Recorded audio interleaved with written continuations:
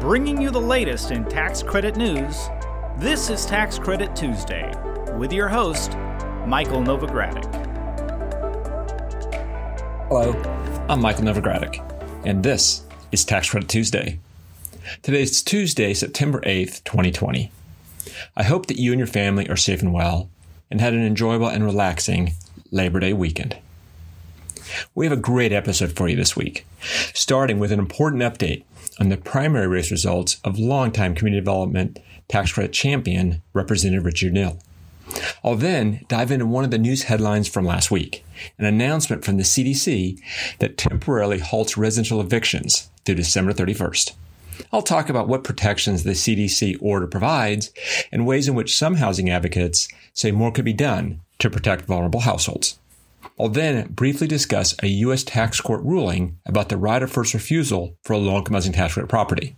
After that, I'll preview a special report that Novogradac will soon release about the upcoming presidential election and how the results of the election could affect affordable housing, community development, renewable energy, and historic preservation policy. If you're ready, let's get started. First, I do want to start today's podcast by congratulating House Ways and Means Committee Chairman Richard Neal on winning the Democratic primary in his state of Massachusetts. Now, in the general election in November, he has no Republican opponent, which means it's extremely likely he'll return as chairman for the next Congress. Chairman Neal is a longtime supporter of the New Markets Tax Credit, the Low-Income Housing Tax Credit, and other community development tax incentives. This is important for the community development world. As chairman of the Tax Writing Committee in the House, he has great influence over when and how tax bills get considered by his committee. Chairman Neal has also been a keynote speaker at several Novogradac New Markets Tax Credit conferences. Most recently, he spoke at our Novogradac 2020 New Markets Tax Credits virtual conference on July 23rd. At our conference, Chairman Neal discussed the future of the New Markets Tax Credit, which is scheduled to expire at the end of this year. Chairman Neal vowed to push for a New Markets Tax Credit extension this year. We will discuss the prospects of a permanent New Markets Tax Credit at our next New Markets Tax Credit virtual conference being held on October 29th and the 30th. I'll tweet the registration link. As you may have heard by now, the Centers for Disease Control and Prevention, or CDC, last Tuesday issued a temporary eviction moratorium for residential housing until December 31st. The temporary halt on tenant evictions is meant to help prevent the further spread of COVID-19.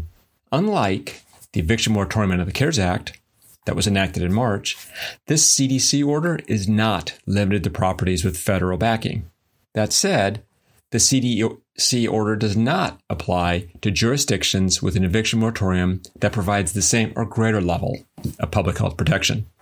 Under the CDC order, landlords may not evict any covered person for non-payment of rent. I'll say that again. Landlords may not evict any covered person for non-payment of rent. Now, a covered person under the order includes single taxpayers with gross incomes of no more than $99,000 or joint filers with gross incomes no more than $198,000. These were the same income thresholds for the CARES Act economic impact payments. Now, in fact, under the order, if a taxpayer received a CARES Act economic impact payment, then that individual is considered a covered person under the CDC order. Now, to invoke protection under the CDC order, tenants must prepare a document declaring that they qualify as covered by the order. Tenants make the declaration under the penalty of perjury. And there are also potential criminal penalties for landlords who violate the order. So that is a summary of protections offered under the CDC order. But just as important to note is what the order does not do. The order does not prevent evictions for reasons other than not paying rent. The order also does not relieve any obligation to pay rent or to comply with any obligation under the lease. The order also does not prevent landlords from charging or collecting fees, penalties, or interest as a result of the failure to pay rent. Some housing providers and housing advocates have expressed concern that the CDE order doesn't provide any rental assistance, and without providing any rental assistance, they'll ultimately harm the people the order aims to help. The Real Estate Coalition, that represents for-profit and nonprofit housing providers, last week sent a letter to House and Senate leaders urging them to provide stable and dedicated rental and unemployment assistance to prevent a potentially imminent housing crisis. And House Financial Services Committee Chairwoman Maxine Waters expressed similar concerns in a statement last week. Chairwoman Waters called for emergency rental assistance to help families that may have to repay many months of accrued back rent in one lump sum. Chairwoman Waters said that the order only delays evictions, doesn't prevent them. The chairwoman said that the $100 billion in emergency rental assistance funding included in the Democrats' HEROES Act would provide the critical relief that families need. Now, you can read more about the CDC order, and I encourage you to do so, in a Notes from Novogradac blog post that my colleague Mark Shelburne wrote. I'll include the link to the blog post in today's show notes, and I'll tweet it out as well. Now, let's move to right of first refusals. A U.S. District Court in New York recently issued a ruling that's going to be of interest to many low-income housing tax credit property owners, managers, and investors. The court ruled that the right of first refusal granted to a nonprofit under Section 42I-7 does not require the low-income housing tax credit partnership to sell the property at the end of the 15-year tax credit compliance period. The court concluded that the right of first refusal in the agreement operates by the New York common law definition of the term, right of first refusal. This case involved a partnership that had entered into a right of first refusal agreement with a nonprofit in the year 1999. The nonprofit contended that there were no conditions precedent to it exercising its ROFR. In short, the nonprofit contended that the agreement, the ROFR, operated as if it were an option to purchase the property, such that the ROFR required the partnership to sell the property to the nonprofit after the end of the 15-year compliance period. Now, the limited partner was not willing to consent to the partnership selling the property, hence the dispute. The limited partner said that the right of first refusal comes into play only if a third party makes a bona fide offer to purchase the low-income housing tax credit property and the partnership is willing to sell.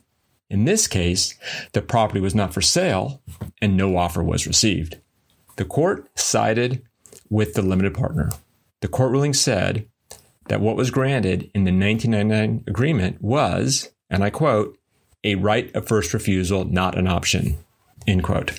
Therefore, the partnership cannot be compelled to sell to the nonprofit under the current conditions. Now, we have posted the ruling on our website, and we will link to it in our show notes. In other news, I want to follow up on something I mentioned a few weeks ago. Novogradac is working on a special report about what you could expect if Democrats retain control of the House and win back control of the White House and Senate in November.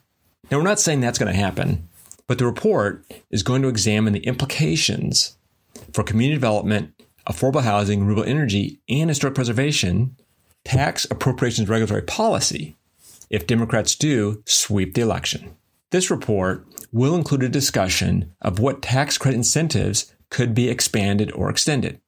And the report's also going to look at some proposed tax incentives that would stand a greater chance of becoming law if Democrats controlled Congress and the White House. In the report, we'll also take a look at 10 toss-up Senate races and what the Democratic candidates have said about taxes. Now, if pundits are correct on the other races, then Democrats would need to win 6 of these 10 races to get to a tie of 50 members in the Senate. Republicans hold 8 of the 10 seats in the toss-up races. That does involve some of them flipping from Republican to Democrat. Now, in the case of ties in the Senate, the vice president casts the tie-breaking vote. And of course, if Joe Biden wins the presidency, all ties would be broken by Vice President Kamala Harris. Now, it's still 8 weeks until Election Day, but this report is a good look into what might happen in 2021 and beyond, and who the key players would be. We expect to release our special report later this month, before our Historic Tax Credit Virtual Conference that's being held September 24th and 25th. The report will be free to clients and a small charge to non-clients. I'll keep you updated on the progress of the report and its release.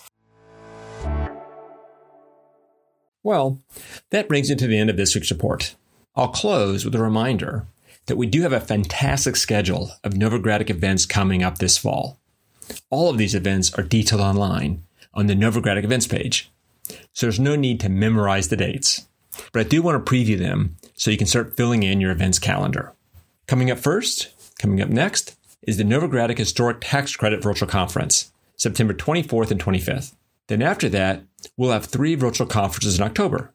Starting with housing, the Credit and Bond Financing for Affordable Housing Conference is October 1st and 2nd. Then Opportunity Zones, we have the Opportunity Zones Fall Conference on October 22nd and 23rd. And then we have the New Markets Tax Credit Fall Conference, October 29th and 30th. Now on November 5th and 6th, we're going to have our Financing Renewable Energy Tax Credits Fall Conference.